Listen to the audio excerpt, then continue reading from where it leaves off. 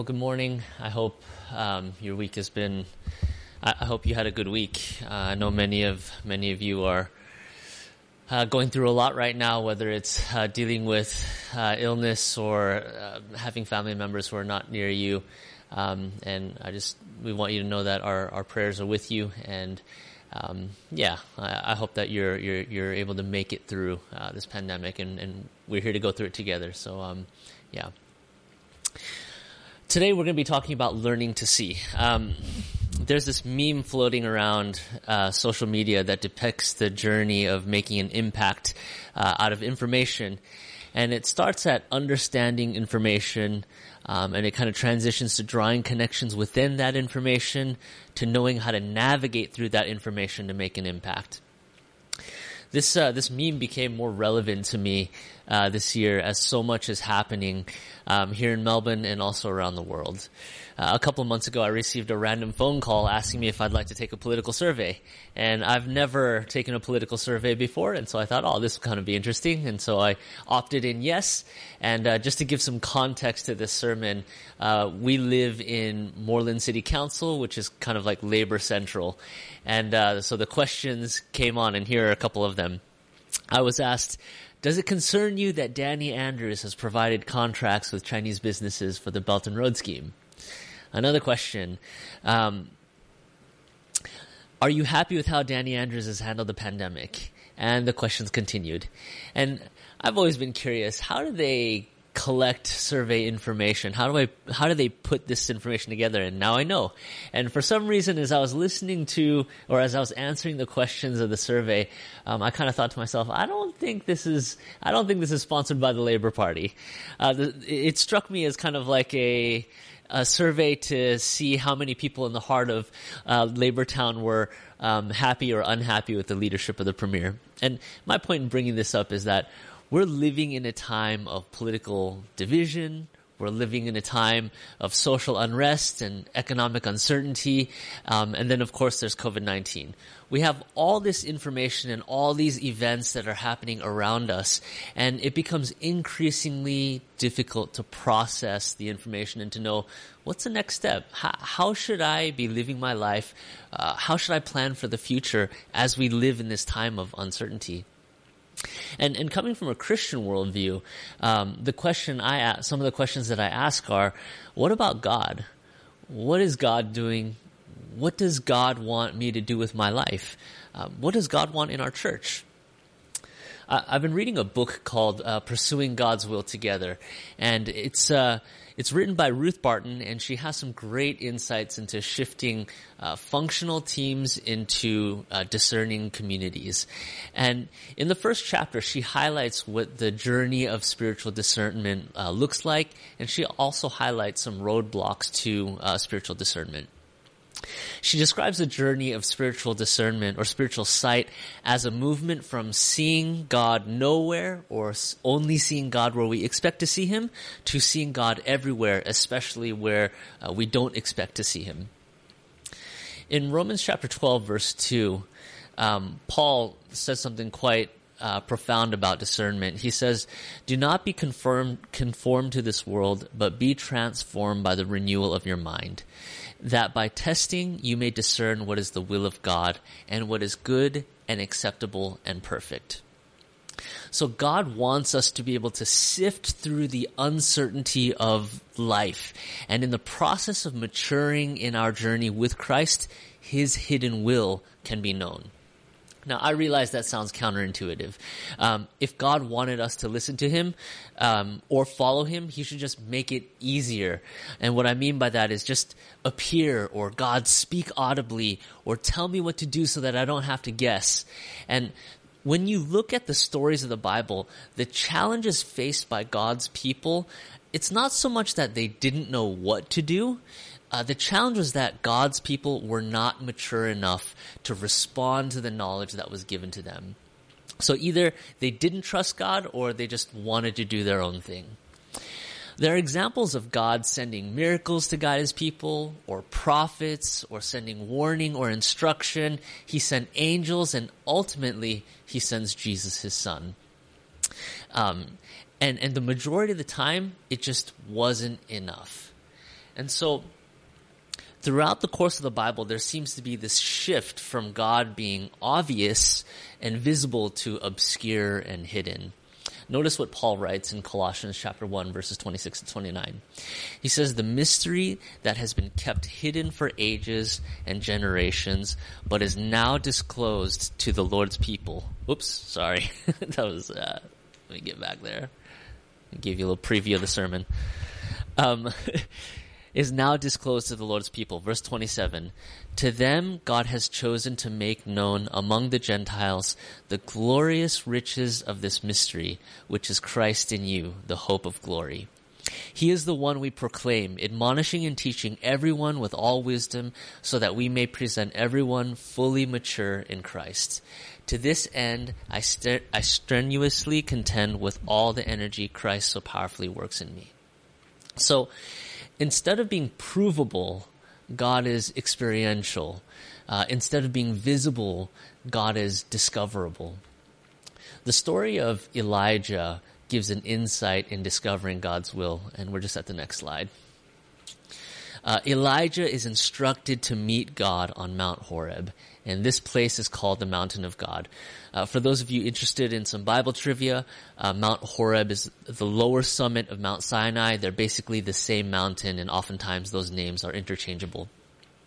And there are these connections between Elijah's journey to Horeb and the Israelites' journey through the wilderness.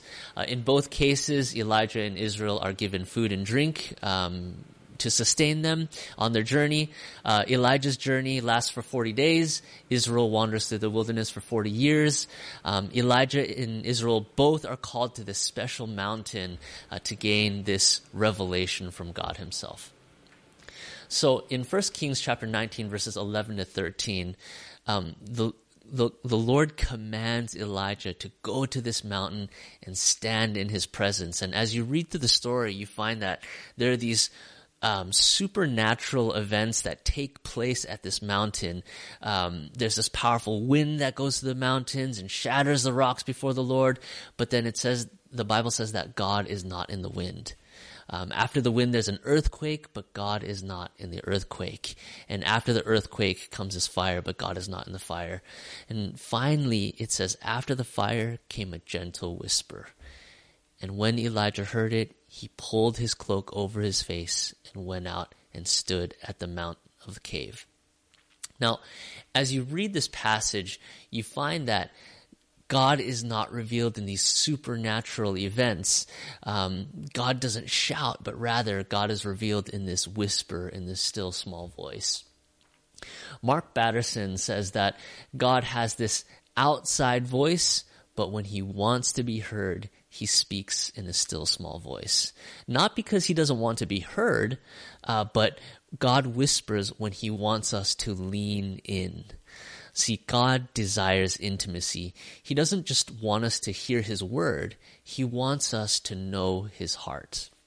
So leaning in requires this comfort with who God is, not just a willingness to know what he wants.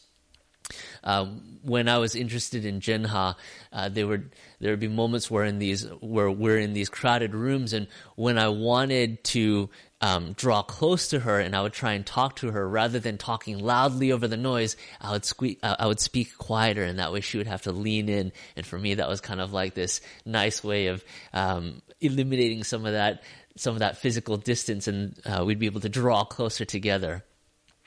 In Psalm 46, verse 10, the psalmist writes, "Be still and know that I am God."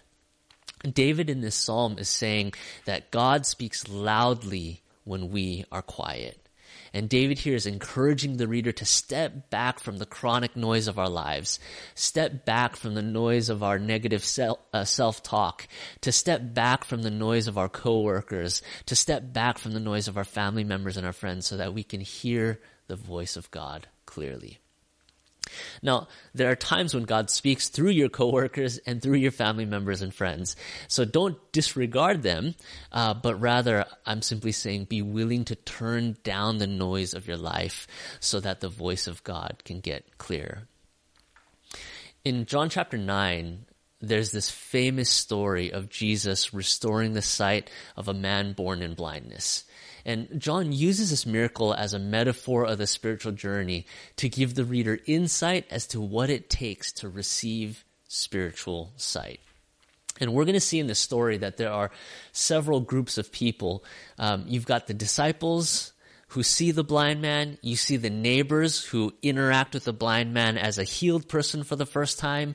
You see spiritual leaders, another group of people who interact with this man who was born in blindness but is healed.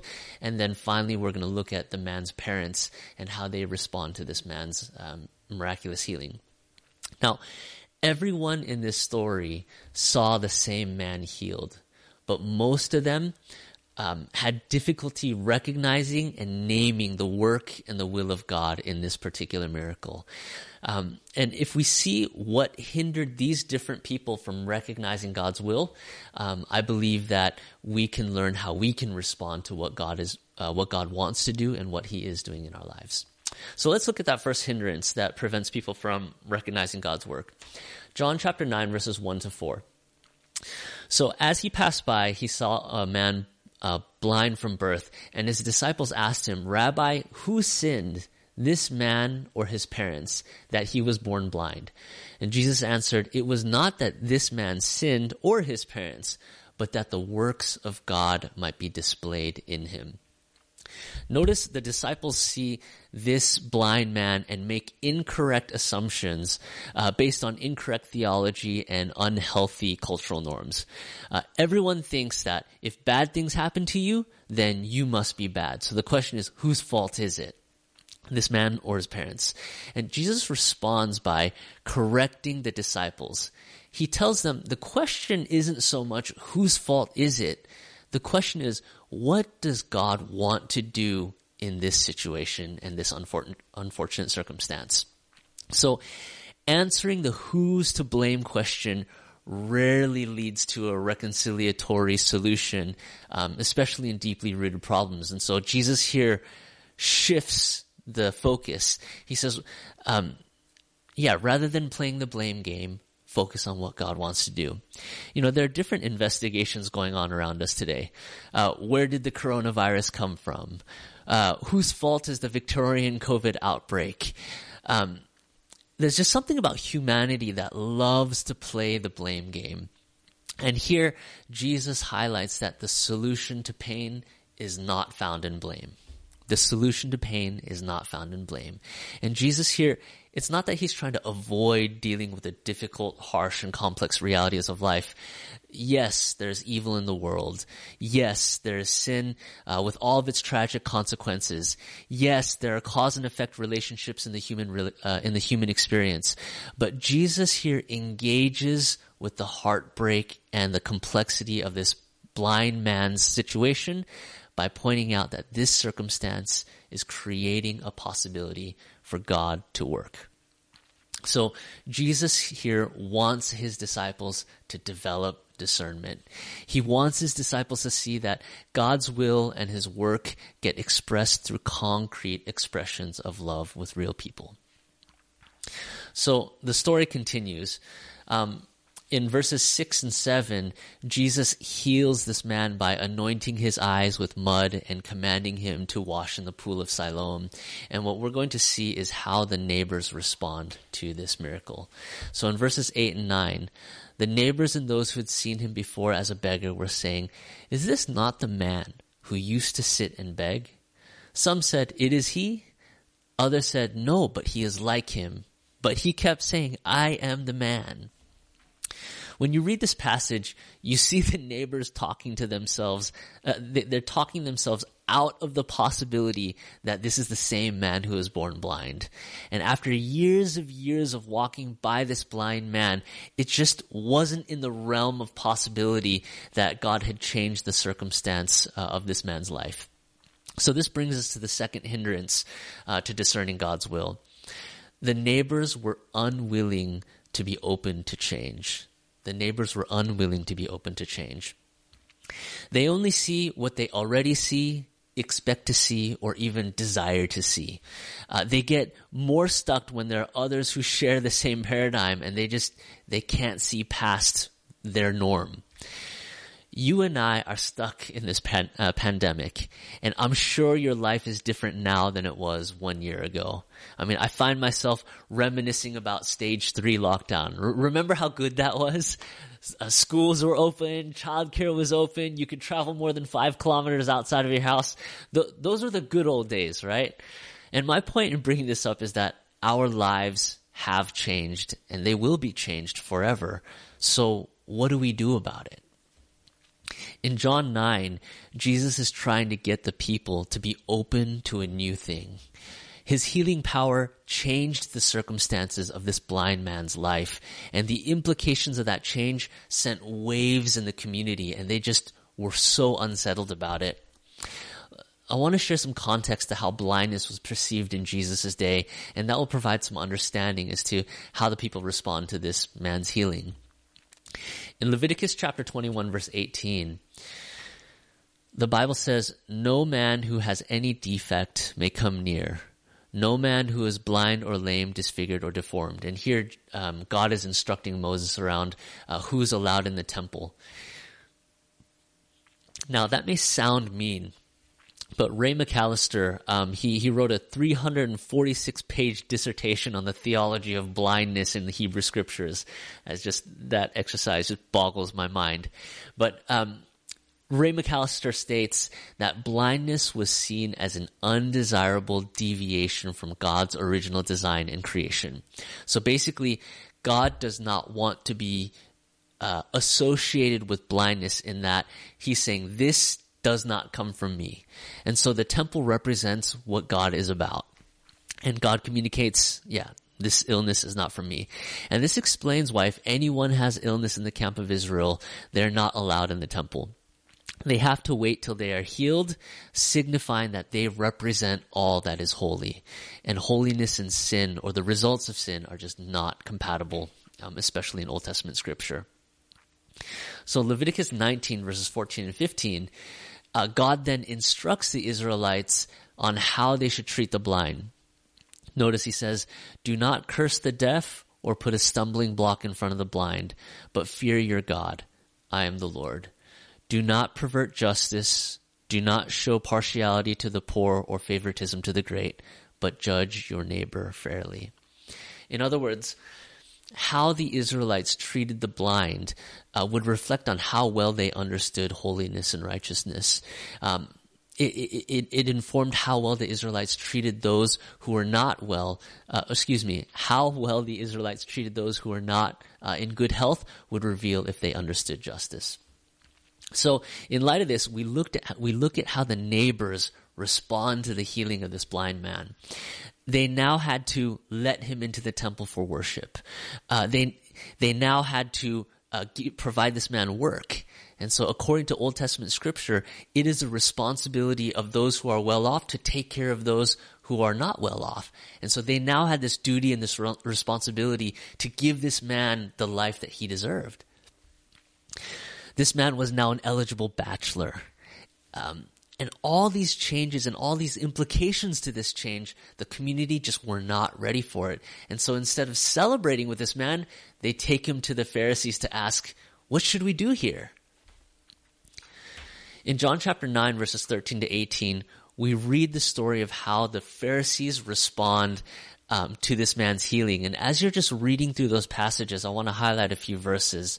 And you'll find that the Pharisees also don't like that this man was healed, but for different reasons. If you look at verse 18, they don't even want to accept that the man was blind. If you look at verse 16, the Pharisees attack the character of Jesus, and they want to avoid dealing with who Jesus was. Because if he actually performed a miracle, it would then force the religious leaders to legitimize the authority and power of Christ. Notice, not a single person in this group asks the question, not a single person in this group is excited for this man. No one is curious about what it's like for this man to see for the first time. And instead, they fight to preserve their comfort. They fight to preserve their self-interests. They don't want to see a new thing that God wanted to do in their lives. You and I are in this time of change. And what I want to challenge us with is to be willing to discern God's will, to be willing to ask the question, God, what do you want to do in my life? To discern and to ask God, God, what new thing do you want me to be open to? We've looked at how the disciples responded to the blind man. We've looked at how the community responded to the blind man. Now let's look at how the blind man's parents responded to his healing. So from verses 18 to 22. As you read through that passage, I'm just going to highlight a few things. The parents knew that their son was healed by the miracle of Jesus. They knew what had happened, but they're afraid of getting thrown out of the synagogue. They're unable to overcome the fear of how they would be perceived in their community. See, the parents were unwilling to acknowledge what they knew Jesus had done because they didn't want to lose their social standing. They were unfamiliar with what acknowledging Christ in that environment would look like. What does it mean to be willing to confess Christ, his work, his will, his character in environments and in relationships that are not pro-Jesus? Now, I acknowledge that it's very possible to be obnoxious with our faith. There are plenty of moments when people are not in the mood to have conversations about God, and being overly proactive and persistent about sharing our faith without having that relationship or without the other party understanding us can lead to lots of awkward moments, and it can be quite detrimental.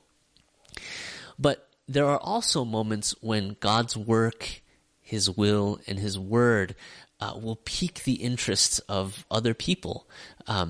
And similar to the story, when people who normally do not care about Jesus, they will care, and they'll ask questions about who Jesus is and why he matters. You know, some of your friends and family will know that you're a part of a church community, and they will approach you and ask you questions about your faith.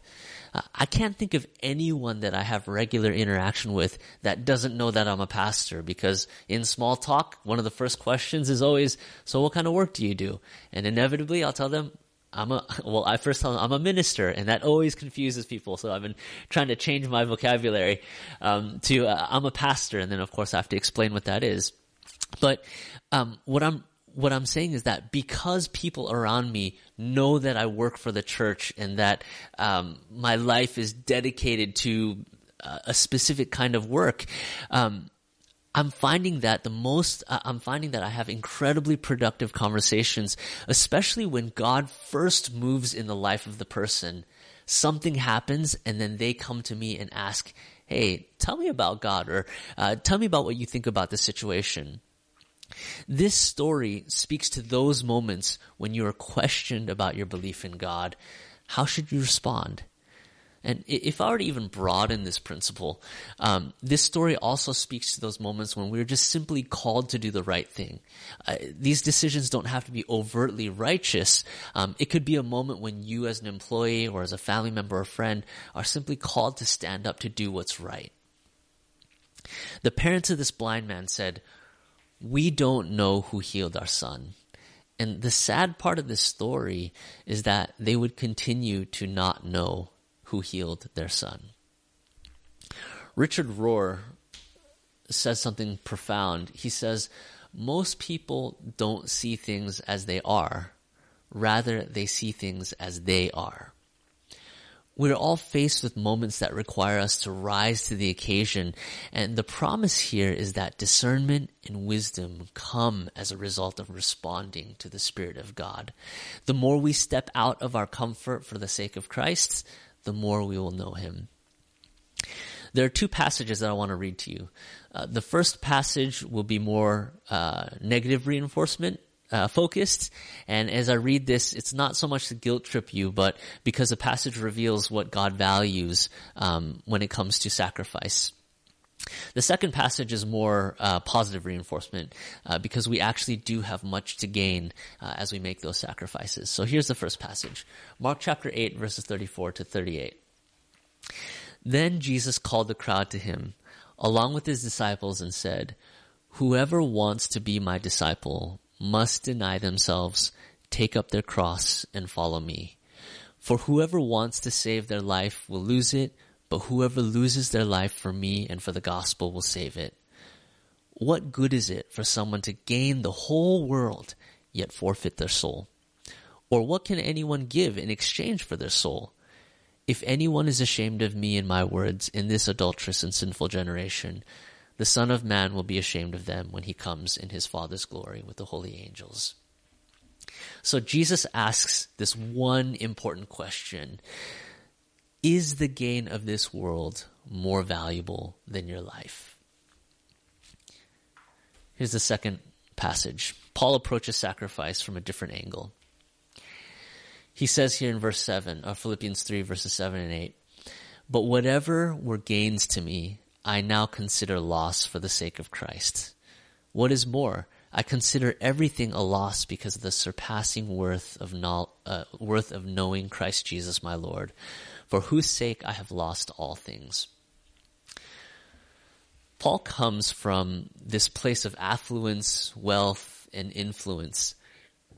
And he says, all of these things pale in comparison to the knowledge and relationship with Christ that I have. Paul's relationship with Jesus is far more valuable than anything that he had given up. In my own life, when I think about when I first became a Christian, I made this really extreme decision to abandon everything and everyone that felt like a barrier between myself and God. And to be honest, I think this was the incorrect approach, in that I hurt a lot of people that really cared about me. I wish I would have invited them on the journey with me. I wish I would have told my friends, look, I genuinely care about you, but there are some changes that I want to make in my life that are going to shift the way that we spend time together.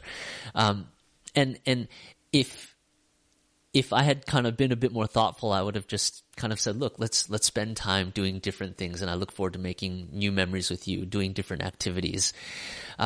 Over the years, though, I've been able to get back in touch with many of those people. And to be honest, our relationship is different. But me taking a stand for Christ has opened up different opportunities for ministry and to minister to them specifically. My friends often ask me about my work.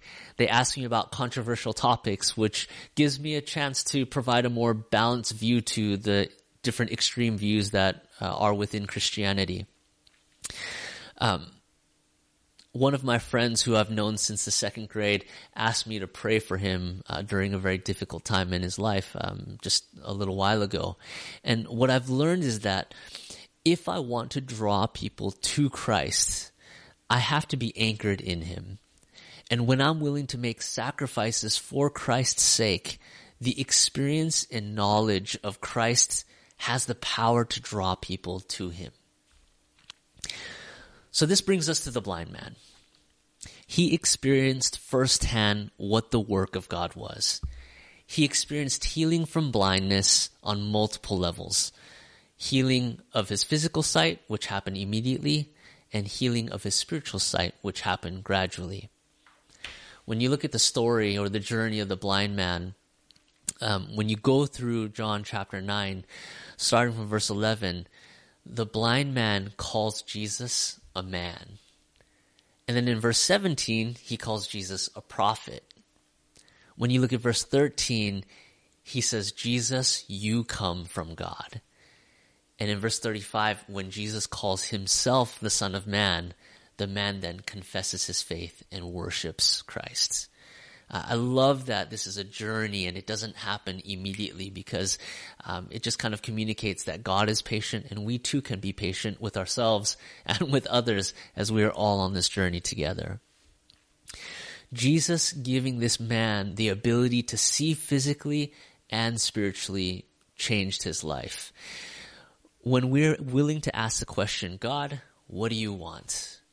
When we're open to God creating change in our lives, when we're willing to let go of how people perceive us, and when we're willing to make sacrifices for the sake of Christ, we'll be able to discern God's will more clearly. So my question for you today is, what does God want you to see today? What does God want in your life? I encourage you to take time to listen and wait. There's no need to rush for an outcome. Over the past few weeks, I've been praying, God, what do you want me to see? What do you want in my life? And I'm starting to learn things about my own motivations. I'm gaining perspective on some of the decisions that I've been making. Praying this prayer has made me realize my life is passing by and I'm sort of missing it. I watched this Casey Neistat video a little bit ago, and he talks about how his son grew up so fast, and before he knew it, he felt this distance between him and his teenager son. And it made me reflect on my own relationship with my boys. I work during the day and sometimes in the evenings, like the boys go to childcare and school, and I see them for brief moments throughout the day. And basically I have Saturday afternoons and Sundays to spend time with my kids. And of course this pandemic has changed a lot, but I've been asking the question, what should our lives look like post-COVID-19? What would happen if I took each boy out a few times on a Monday during the term, just to share an experience or to make a memory? You know, I have 6 years left before Micah becomes a teenager. It's kind of like this scary thought for me. Anyway, the thought of Micah and Joshua being teenagers is, anyway, the likelihood of both of them wanting to spend time with me is going to dramatically decrease. And basically, I've just kind of been reassessing how should I spend the limited amount of time that I have with my family, and I just feel like God is, wanting our family to be more of a family. My prayer for you today is that as you seek God and His will for your life, that you will be directed by His Spirit. May you gain wisdom, submission, grace, and of course, discernment. I hope you can experience the difference between sight and insight. I hope that you can experience the difference between happiness and joy. I hope that you can experience the difference between fear and faith. May God bless you as you seek God. Would you join me in prayer as we finish? Father God, we come before you today, and Father, this pandemic presents us with challenge, with change, with new things that we have to deal with. And Father, in this circumstance, we need fresh insight and revelation from you. And so, Father, I pray for our church and for the people who are watching this, that you would reveal yourself, that you would tug on our heartstrings, that you would draw us away from the busyness of life, that as we spend those thoughtful moments of you in the quietness, that your voice would become clear.